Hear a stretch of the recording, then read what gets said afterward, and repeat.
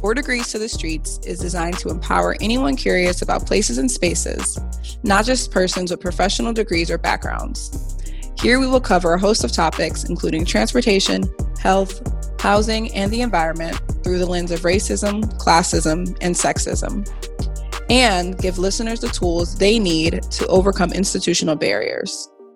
Follow us on Twitter and Instagram at the 4 Degrees Pod, and tune in every other Tuesday where Nemo and Jazz keep it 4 degrees to the streets.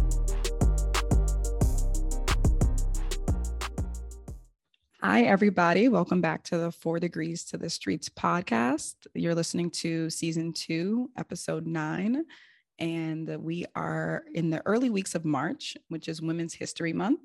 And we're excited to have a few guests on our episode today. But before we get into that, Jasmine, how are you doing?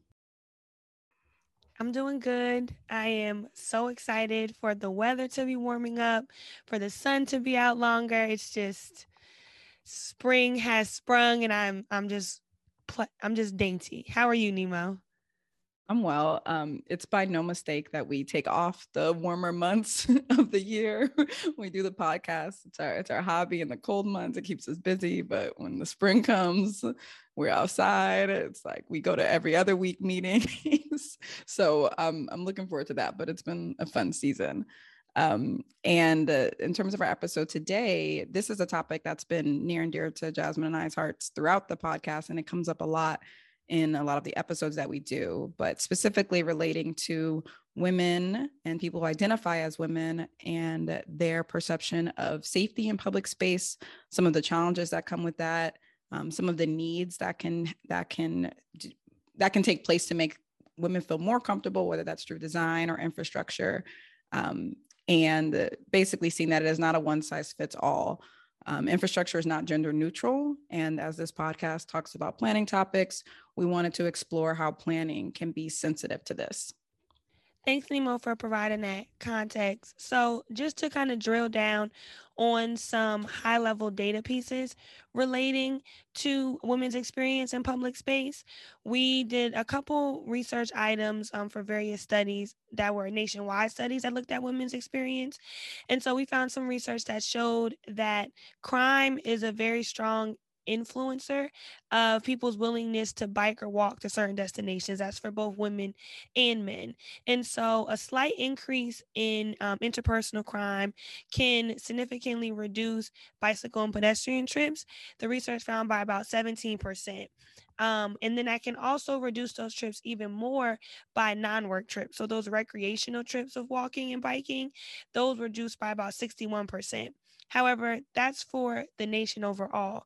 When we look at the differences between men and women, we find that women are more likely to make that shift back to driving or to getting dropped off to a destination, as opposed to walking or biking when they realize an increase in crime in their area. The other study we found was really shocking to me. It was a study of 2,000 people, 1,000 men and 1,000 women. And it found that 67% of the women experienced some form of street harassment in their lifetime. And so those examples of street harassment, including whistling, men saying baby or mommy or sexy to them on the street, someone talking about a woman's body part inappropriately, or someone purposely touching or brushing against the body of a woman. And so over a majority of the women in that study experienced some form of harassment just existing in public space. And so that led us to really want to have an episode where we focused on the female experience. We wanted to bring in professionals and think about how we all exist in this space. Yeah, and Jasmine, those data points I instantly think about how when I'm walking or in public space with a man, the routes that they choose. And I'm like, I'm only taking this route because I'm with you. Like, I would not go down this alley or cut this corner by myself. But should it be that way? Like, should I have to feel that way, that I can only operate in the public domain when I'm accompanied by a man and wanting to feel safe, whether I'm by myself or with somebody else too? So without further ado, we want to hear the experiences from our guests today. We're joined by Melanie Brooks and Tabia Gamble. And we have a few questions Where are you from? What city and state do you live in? Where do you do for work? Where do you live now? And what is your most common mode of transportation? And we can go ahead and start with Melanie. Hello, everyone. Thank you for the invite to participate on your podcast. So my name is Melanie Brooks, and I am from Oakland, California, and I work with a local government. My most common mode of transportation is car. I drive 90% of the time. I definitely commute to work via car. Hello, ladies. I'm so excited to be here with you guys today and kind of talking about women and public safety. I am from upstate New York, so right outside of Albany, and kind of I'm on the cusp of suburban and kind of city life. I currently work as a transportation planner. I'm in the private sector, but I do a lot of work for the public sector currently. I kind of focus in bus transportation right now. And I'm currently living in Baltimore. My most common mode of transportation is going to be split between probably a car, and now it's the bus. It previously was car and light rail. So I usually take public transportation to work. And then a lot of other places that I'm going, I use a car. Tommy, when you say use a car, are you ride sharing or driving your own personal vehicle? I typically drive my own vehicle. On the weekends, I will kind of ride share, Uber, Lyft a lot more often. But during the week, it's usually a personal vehicle. Okay, thank you. Thanks for the clarification. So we're just going to run through a quick set of some urban planning terms that we'll be using throughout this conversation. And so Nemo and I will tag team these definitions. So we're going to be referring to the public space or the public realm pretty often. And so this is defined as any space that is open and available to the public. It's typically, but not exclusively, outdoors. Examples of public space include streets, roads, parks, plaza, beaches. Some form of the public realm may be owned or operated by private entities, such as parking lots or parking garages, college campuses, indoor and outdoor spaces near restaurants and apartments, and sporting stadiums. So any kind of space in which there may or may not be a large gathering of people, we can consider that to be public space or the public realm. So that space between the inside of a private building and the next private building is kind of considered the public realm. How would we define urban design, Nemo? Yeah, so urban design is the way that buildings, streets, parks, trees are designed in a space. So a lot of times we refer to the built environment. The built environment didn't just come. That's like the natural environment. The built environment had to be designed. And it is an entire profession and study, and it organizes the elements of the environment to create spaces. What we consider to be good urban design, present day, can't say this was always the case, is things that are seen as walkable, things that are seen as accessible to people regardless of a physical ability. And bad urban design is things that are considered to be unsafe or inaccessible, depending on age, physical ability, race, limitation, and things that are, may attract crime. Another definition is land use. It's strongly related to urban design. It's the characterization of land based on what can be built on it legally and what the land can be used for. The most common forms of land use are recreational, transportation, agricultural, residential, and commercial. A simple way to think, land use is not exactly zoning, but zoning plays a big role in land use. So how the land is legally zoned often determines its land use. And then the last term that we wanted to talk about, and we kind of got a primer when we heard from Melanie and Tabia about how they travel most of the time, is travel behavior. And that refers to the complex and sometimes complicated decision-making process of travelers during a trip regarding their travel mode choice. So what method of transportation that they're using, whether that's bus, driving, walking, riding a bike, route choice, how they choose to get from A to B, what time they depart, what time they may want to arrive, and also the choices that they go to in terms of their destination. And so we wanted to give a few scenarios on when you may kind of put all these things together, when you're thinking about the public space, when you're thinking about urban design, when you're thinking about your travel behaviors. So first, on a typical Saturday afternoon, how do you engage in public spaces? I'm a runner. So I will say not in the winter am I running on a Saturday afternoon, but during the summer when it's nice, I like to run outside. I like to run in trails because one, typically it's shaded. And a lot of times the trails will tend to be a lot smoother than running on the roadways. But I often have to think about like, how late is it that I'm running on the trail, or, you know, how crowded, especially now during COVID, it's like, well, how crowded is the trail going to be? But that's a lot of what I'm doing on a Saturday and or driving to a store. For me, pre-pandemic, if I wanted to spend an afternoon shopping in San Francisco, that's when I didn't mind hopping on our transit system to just take the train over, because it's literally one stop over. It's very convenient, but my behavior has changed since the pandemic, where I just feel safer in my car. But pre-pandemic, I wouldn't mind hopping on a train to go to various locations if it was accessible. And especially on the train, some exits, you may not even have to go outside because the transit goes right into the shopping center. So you could shop at various stores without ever going outside. So that was very convenient. And at one time, I thought it was very safe. Pre-COVID, you were more open to using public transportation. I'm curious if that was from like a personal physical safety or in terms of public health. Like, I know, you know, not all cities are equal in terms of what things they enforce on public transportation, whether that's wearing a mask. I was just curious what the reasoning was. One of the reasons, this may sound odd, but with less people, I felt more vulnerable. You know, usually if it's like a crowded train, on the train, you may have people who are commuting to work. You may have students that are going to school, or even people who are attending a sports game. And so I felt more safe in numbers. And since the pandemic, the amount of riders on our train severely decreased.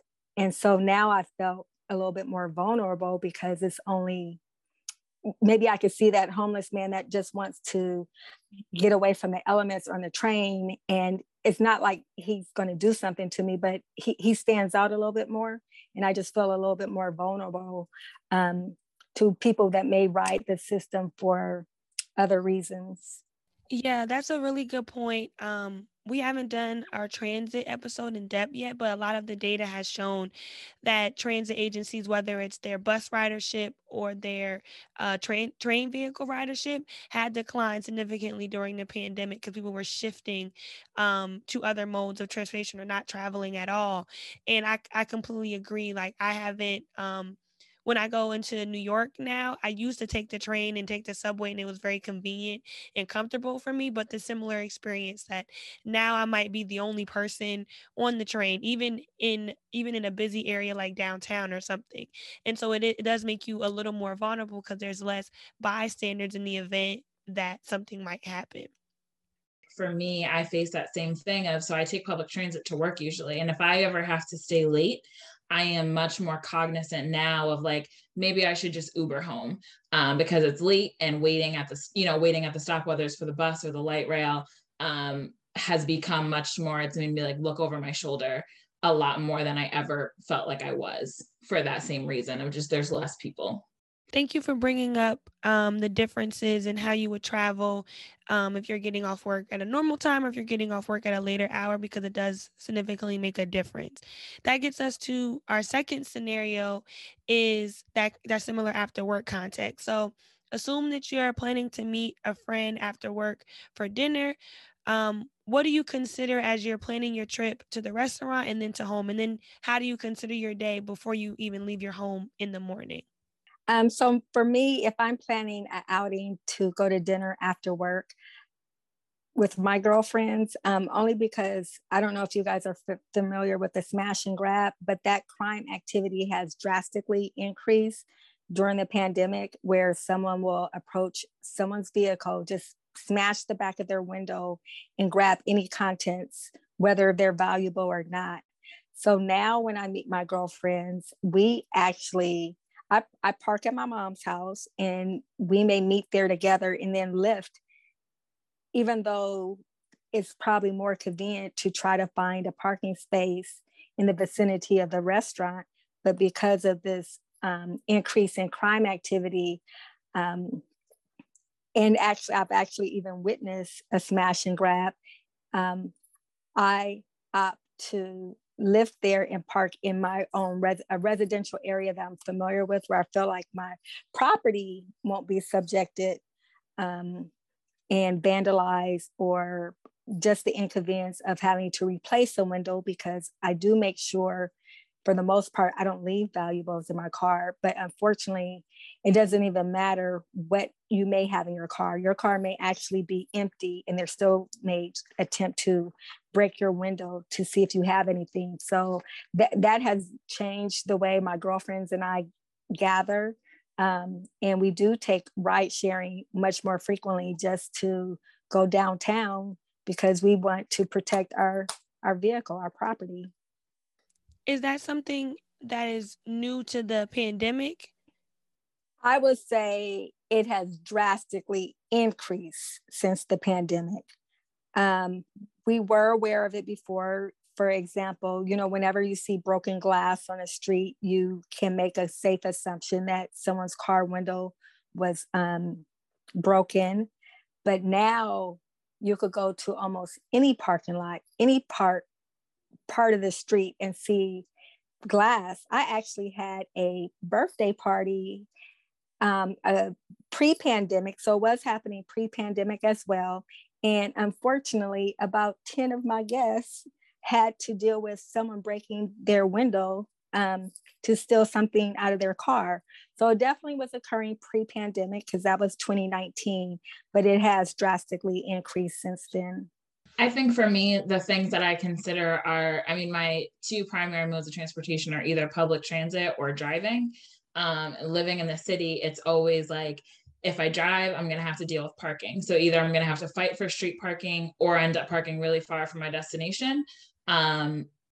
Or I'm going to take public transit, and then now I'm like routing it like, okay, well, how far is the closest stop? Because it may be fine when I'm walking there from the closest stop, but then getting home if it's dark. So I think a lot of times I end up either driving, or I will end up just for the reason of like, well, at least I know exactly where my car is and I can try to get as close as I can and walk. Or I'll end up taking kind of like an Uber or Lyft for the same reason of, I know that my car is safe. I know I won't end up having to walk outside by myself. And I'll kind of get picked up right in front of my house, and I'll get dropped off at the location. Especially being in a city that I'm not super familiar. At home, I'm a little bit more apt to, like, from where I'm from, to maybe, okay, I can walk because I kind of know the environment. I know what's around. But for me, walking at night, it's like, well, is it super well lit? What's going to be around me? What kind of people does that area, bring at night? And so those are a lot of my concerns that Lyft and Uber, although they're more expensive, they kind of take away some of those concerns, for me at least. Can I piggyback on that? Actually, in October, my girlfriend and I, like I said, we parked our car at a residential area where we lived, and we took a Lyft to go out. And we actually, ended up closer to the house because we were bar hopping. It was like an event that where, you could bar hop and everything and go to different lounges. And then we end up walking back home. And what was interesting is I felt I had a higher regard for protecting my car, but I felt safer actually walking than parking my car in certain areas.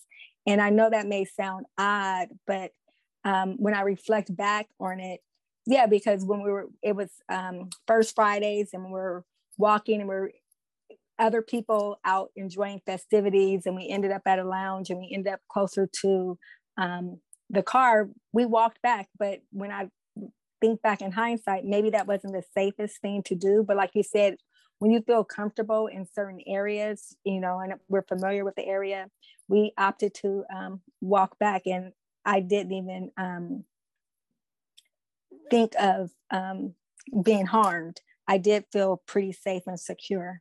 But my car didn't seem safe and secure to drive it down there, though. that's interesting because it's two levels to that. It's one, it's your personal safety, right? Is my body going to be safe commuting through this space or navigating through this space? And then there's the personal property concern also, right? Is my vehicle going to be safe? If you bike, is my bike going to be safe in this place? And so those are two sides to a different coin of the safety consideration. So it's interesting. I feel like the common thread for me that I didn't know we would get from talking about these scenarios is that having a social life and being safe is expensive. But like you can't, there's nods happening. Like you can't do, it's like, can you do both? I know I'm always ready. Like I am the train and the train is me. If it is a quick walk thankfully I live near a metro stop on a few different lines. So most places I can usually take the train to. But I always have to think, even just tonight when I was coming back from work, all of the lights were out. And I'm like, what is happening? And luckily it was kind of around the work hours, so people were still walking. But I'm like, who do I even call? Because I think it was still metro property. But yeah, it's just concerning. Even I think about the parking situation too, that you all talked about. I know sometimes even if I have to park, I know I'm not going to find a parking spot close to my destination. That's still a journey I have to make from my car to the restaurant or location. That could be through a residential area that's usually quiet, even if you're approaching a busy street. And another reason why I will just opt to Uber probably to avoid that journey from the parking. Or the idea of like paying for a parking garage because it's like, oh, you know what? Like it's going to cost me $25, but the parking garage is literally 1 block away and I can see the lights, versus trying to find that street parking. Because like you said, when I'm with men, they'll just, oh, we can walk, or like, this is fine. It's fine 5 blocks away. And I'm like, it's dark and there's no light. Like what? And for me, I avoid parking garages. I would rather at nighttime park further on a street and walk than, because a parking garage to me feels like enclosed. Like it feels like I can't, if something is happening, I can't exit fast enough. But if I'm on the street, I'm hoping that if I'm screaming loud enough or I'm banging on people's doors, like someone will come. But in a parking garage, it feels so. If at nighttime, I try to avoid parking garages, unless it's one where they're gonna like valet the car back up to the front. But if I have to go into it, it makes me very weary at nighttime. I actually changed my work parking garage because it actually has security. So security guards are walking around making sure that you're safe. The parking garage I used to utilize, we had 2 young ladies that said that it was a man in there that I work with, and they were like, it was this man in there. They didn't know what he was doing. They felt very uncomfortable, and he was walking around on different levels. And when you talk about that female tax, I'd rather just pay more to park somewhere. And this is daytime, to work and know that I'm safe, or someone could hear me or see me, or they have cameras, versus a cheaper garage a little further out. And you have these suspicious people walking from level to level, and you really don't know their intent. And actually, that garage didn't even have an attendant, let alone security. So for those reasons, I pay a little bit more to park in a garage closer to my job that offers security and has cameras. Yeah, thank you all for sharing those experiences. I think this is the part of the podcast where it gets real, where it gets really real. And it's hard to think about. And the experiences are real that we encounter. So on a somewhat lighter note, what are some places in your community that you enjoy? And then similarly to what we were discussing, what are also places that you avoid? And what would you say causes some of those feelings? Well, one of the places, we have a lake, it's called Lake Merritt, and I enjoy walking the lake. It can provide entertainment. Someone may be drumming, exercise. So my girlfriend and I, during the pandemic, we were meeting there every week, and people were roller skating. Like I said, drumming, people had food trucks. So as you walk around the lake, you may see a variety of different things. Unfortunately, I stopped walking the lake because that is where I saw the smash and grab. And that is also where I noticed that I had a nick in my window, and my assumption is they attempted to also smash my windows. So a place that I actually enjoy spending a sunny afternoon, getting exercise, I now avoid because of potential damage to my property. But as far as being out in the sun and getting a chance to see all type of different people, vendors are out there. So now if I go to that location, I just have to either get dropped off, use a ride share service, or see if one of my girlfriends will be willing to subject their car to damage. I think for me, similar to what I was talking about, so I like to run, especially when the weather is nice. So I really enjoy kind of going to different trails around. There's one trail in particular that was really close to where I was living, and I liked it because it gave me the trail feel. So there was trees and the path was really nice, but it was also really open. So there was a farm where there was a lot of horses. So I felt like I could run, even if it was becoming dusk, I could kind of run there and feel okay because it was open enough. There was enough kind of people around that I wasn't nervous or scared that, something was going to happen. And it was also really, really well lit, even at night. And so that was always a bonus and somewhere that I like to go, especially when the seasons are changing. Thank you for sharing those spaces. It's interesting that they both were outdoor spaces. Are there any places that you avoid? I know we talked about parking garages just kind of broadly, and Mel, you talked about a particular park that because of the damage to personal property you avoid. Are there other spaces in your community that cause you to feel unsafe or uncomfortable? I'll share my example as I let the guest ponder. For me, I really, like I said, I avoid parking garages, but I also avoid public transit stations that the platform is not secure. So I'm going to elaborate to say if the platform is easily assessed by you can hop the turnstile and things like that, I avoid those platforms. So when I lived in Atlanta, a lot of the stations outside of the downtown area had platforms like that where someone could just easily hop over the turnstile, because usually it's like bars, and if those are missing, that made me feel unsafe because it means that a lot of people would be kind of sleeping in the station, and in Atlanta the stations are sprawling, and so it could be like a living room size space where it would be a large group of people sleeping, so I'd have to walk through there, and that made me feel super uncomfortable. And so I would plan my trips. If I knew that and I didn't have a car at the time, so if I knew that I had to get somewhere that was at a stop that a station was like that, I would either get off at the stop before and lift the rest of the way, or get off at the stop before. And if there was a bicycle lane, I knew there was a bicycle lane, I would ride the city bike. And now, because I'm a planner, I look at maps all day, and I have a good understanding of the geography of a city and what amenities are available. But that's the level of detail I don't think most people are capable of doing on a daily basis. And it was daunting. It's a daunting task to do. Funny that you mentioned maps, because I was thinking some of the places I avoid is basically anywhere I'm not familiar with, if I had never been there, or if it's not a place I go often. And another area, especially at night, is residential areas. But even some residential areas during the day, especially during COVID, there are certain paths I know that I walk around my neighborhood where I get catcalled more, where I get harassed, where I get people literally stopping their car and rolling down their windows, and some actually stopping their actual car and walking outside of their car, that I'm like, I can't walk there anymore. So unfortunately, some of these traumatic experiences have happened in residential areas where there are not a lot of people around.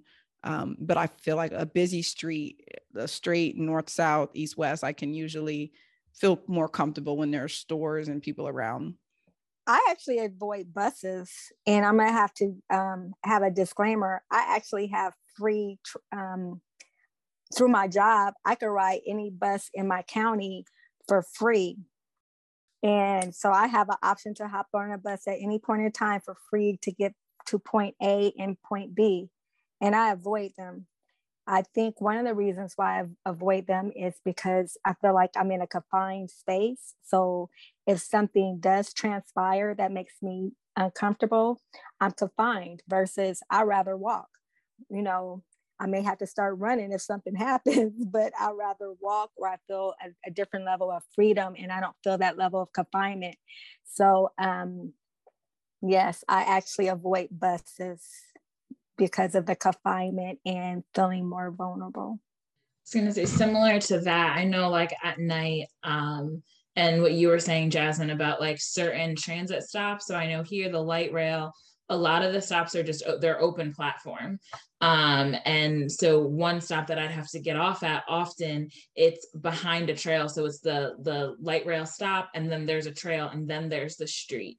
And so I tried to avoid, again, if I knew that I was getting home really late and it was already dark, I would just Uber home rather than, and it's a place that people, it's often not a lot of people that may be convening there, but there may be people there that are suffering, may have different issues. And so I just did, if I did have to stop there on the transit stop and walk home, I would always make sure that I called somebody like, hey, I'm walking home, just stay on the phone with me, walking through the trail at night. And then similar to you, Nemo, is like, if I'm unfamiliar with a place, I'm more weary of going. So I typically won't take transit to an area or a place the first time I go.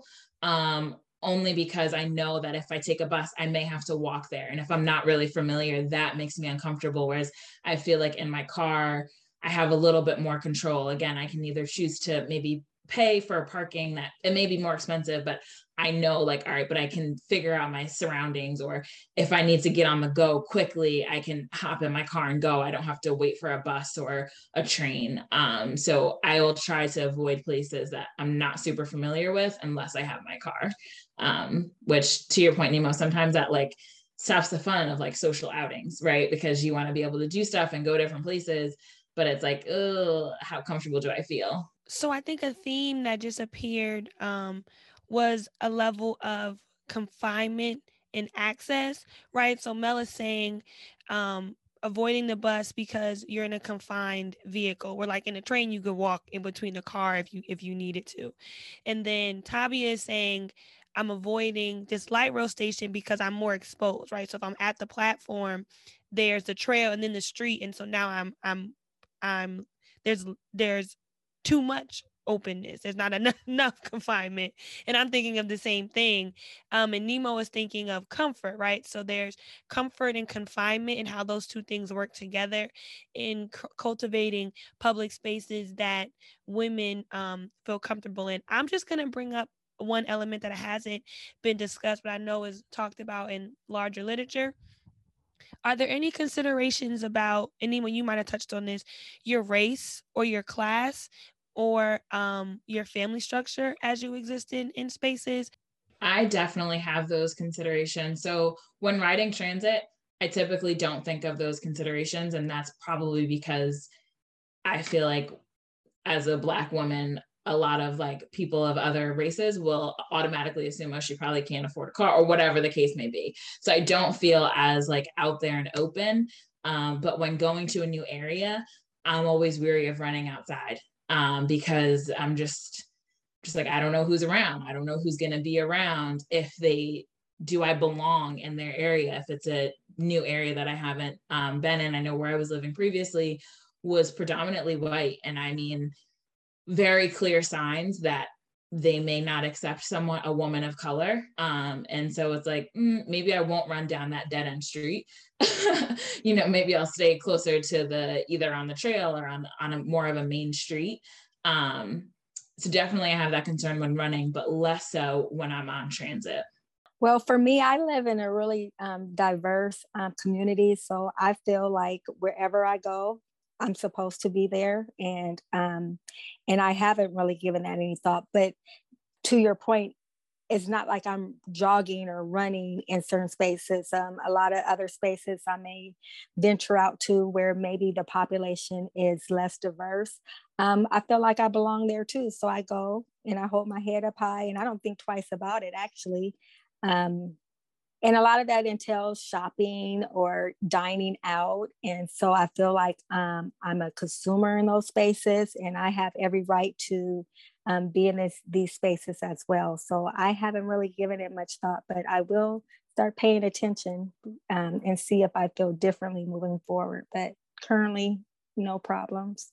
I think kind of what Tabia was saying of like the demographic of where you live. I also live in an area that is pretty diverse and mostly like my specific, like maybe zip code or just like a few blocks outside of that is mostly Black, a lot of families who have lived in their homes for a long period of time. So that was a lot of what I would see when I would take walks. And that made me feel safer. But I know when I've gone to other neighborhoods across the US where I do not live there and the people do not look like me, my chest is beating, like I'm nervous. And I almost feel like I don't even have the right to be outside. And it's like we could do a whole another episode on racial residential segregation and how all of that plays into it. But yeah, I think that sense of safety is heightened when I factor in my race. I did a lot of street justice internships where I would be like out in various communities and taking pictures and surveying people and all types of things. And so I noticed, like, as a Black woman, when I go into spaces that are predominantly Black or Hispanic, Latino, the men have they're more comfortable around me because I am of color. And so I noticed there is more catcalling and more street harassment than when I traverse through less diverse communities. And so that's just an interesting piece. I think one of our guests last season had a similar kind of conversation. It's just interesting. And it brings up a dynamic of like policing and things like that, because I'm not going to avoid those spaces, right? Because those are my people. So like, I'm going to go. But it is interesting to me that like, that is when I experience the most, like, no one's ever like physically harmed me, but I do hear more things when I'm in those spaces than when I'm in other spaces. And that's just interesting to me as in terms of my race. I would 100 to piggyback off that. I would 100% agree. In spaces where people look like me, I feel like I'm catcalled more, and it's a walking a tightrope for me, because while I do feel like I'm catcalled more, or maybe like, again, not that I've been ever like attacked or touched or anything like that, but I do hear more comments, but I also feel safer. Like if something was to happen to me in front of people, I think that in those spaces, I would be protected much more quickly than if I was in a space where people didn't look like me.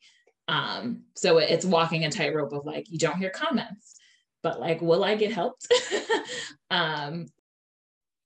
Yeah. So for this next section, and thank you for sharing all of that in that conversation. And we hope that some of these examples I would provide in terms of design recommendations for folks who are listening can shed some light on how these situations can be improved or limited in the future, and how we think about infrastructure and public space. And so one of the resources that'll be in the show notes is a book titled Feminist City by Leslie Kern.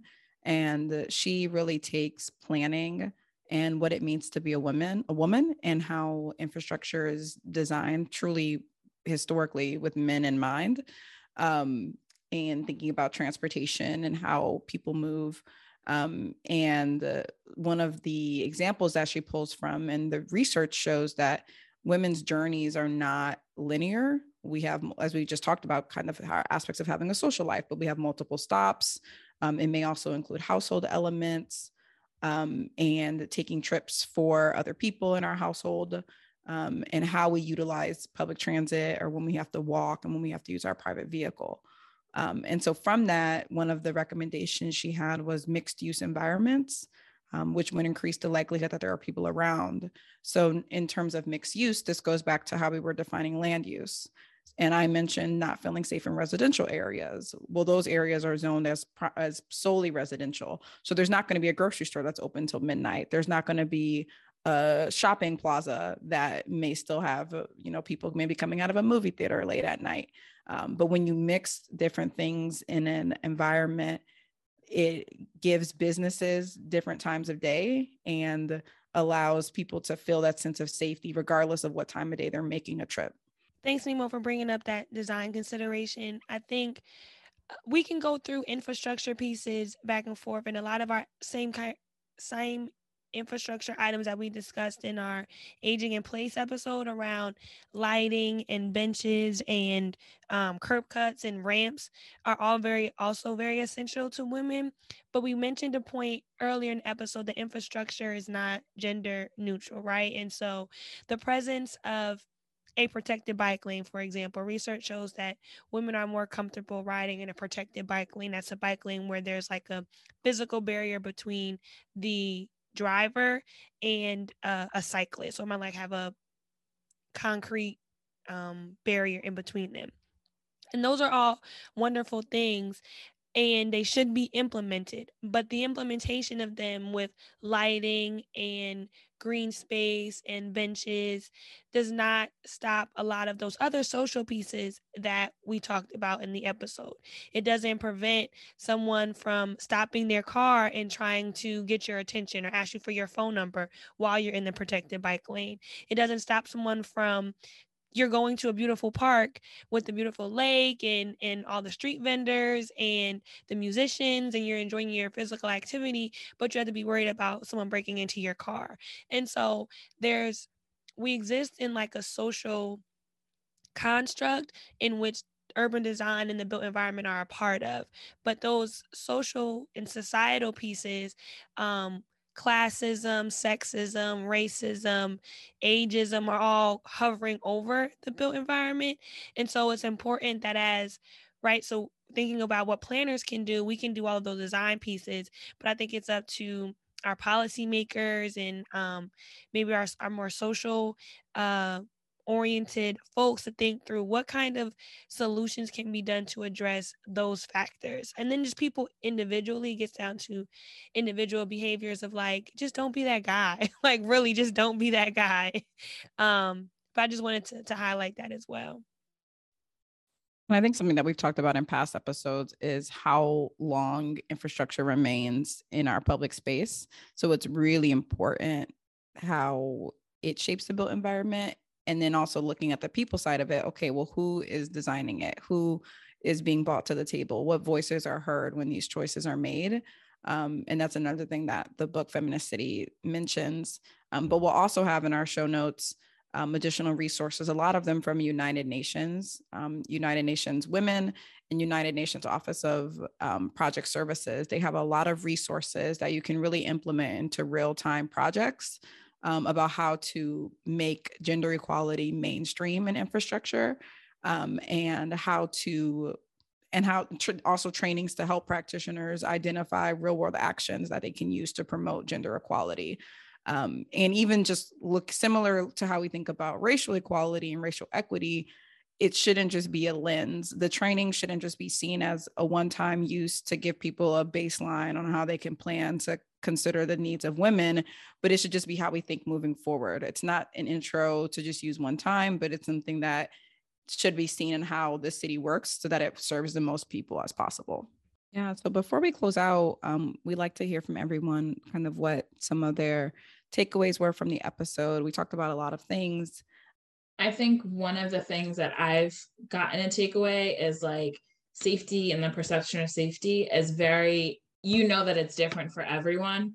But even like amongst women and all women of color, like it's very different. Jasmine, you brought up the point of parking garages in a way that I've never thought about parking garages. I've always in my head felt like it's closest to my destination. But you've just given me like another aspect to think about, which is a woman that's important, especially if you're traveling alone or what may have you. But also that there is some solace, that there's places that we can go and there's ways that we can still make ourselves, Melanie, to like what you said, like I belong here, and I deserve to be here and I deserve to be in this space. And that we all do. We deserve to be in these spaces. And so continuing to think of ways that we can make public space and the public realm safe for even the most vulnerable populations has given me lots of things to continue to think about in my work. That's awesome. So I'm a seasoned woman, so I'm a little older, and I have a young daughter. And so listening to this conversation, how I maneuver as being 52 versus my daughter being 21 is different. And I appreciate you guys discussing this topic and trying to make these public spaces safer, because I feel like I could defend myself. I feel like, I've been subjected to certain things and I know how to maneuver in certain spaces. Howsoever, I feel like that doesn't mean that we cannot improve public spaces for all of us to feel safe, especially younger women or people who may just not who may not want to fight or ignore whatever is going out there, and standing their ground. So I appreciate all your guys' conversation and listening to ways that safety can be improved in public spaces, particularly for other women and younger women. So thank you for the opportunity to share my personal experiences. And I look forward to seeing some improvement in these areas. So I can't knuck or buck, but I I appreciate that is an option too. I had one more thought too. I think in talking about how like COVID has changed some of our behavior, I think that we're at a cool time to make some other like drastic changes. Because like what would one more shift in our life be after the last couple of years? So I think that's also an exciting time. That's something else that I kind of have taken away. The bigger takeaway for me is the expense. Nemo, I really didn't realize or consider how expensive it was to consider your personal safety. And so as someone that is in the field, even though I don't work necessarily in the transportation element of it, which is like what a lot of our conversation was about, there are definitely ways in which I can use my leverage, my privilege to influence the built environment and to really, really consider the needs of women in designing spaces. And so I know that that's a chart that I've been working on, and I'll just continue to do so, and really now think through the balance of personal safety of your property, and then the expense that we're including on that. Yeah, I really echo what everyone said. I think using it, because when you think about all those things that Jasmine just mentioned, it's actually upsetting. And it's like a really heavy weight to load. And I'm also really inspired by this conversation and think of how I can center this in the work that I do. And it makes me want to drive that change. But it's knowing and preparing that it's going to be a long fight. And I hope that this episode can also serve as a reminder to listeners to center the causes that are important to you, not just during Women's History Month, but every month. But that this conversation can hopefully be inspiring to continue to do that. And with that, I want to just thank our guests so much for their time, Tabia and Melanie. Thank you so much for your contributions. And we're truly, truly thankful to have you on tonight. We drop episodes every other Tuesday. After this, we just got one more Tuesday, and then we're going to go on our break. But you can follow us on Twitter and Instagram at The 4 Degrees Pod. Peace out, y'all.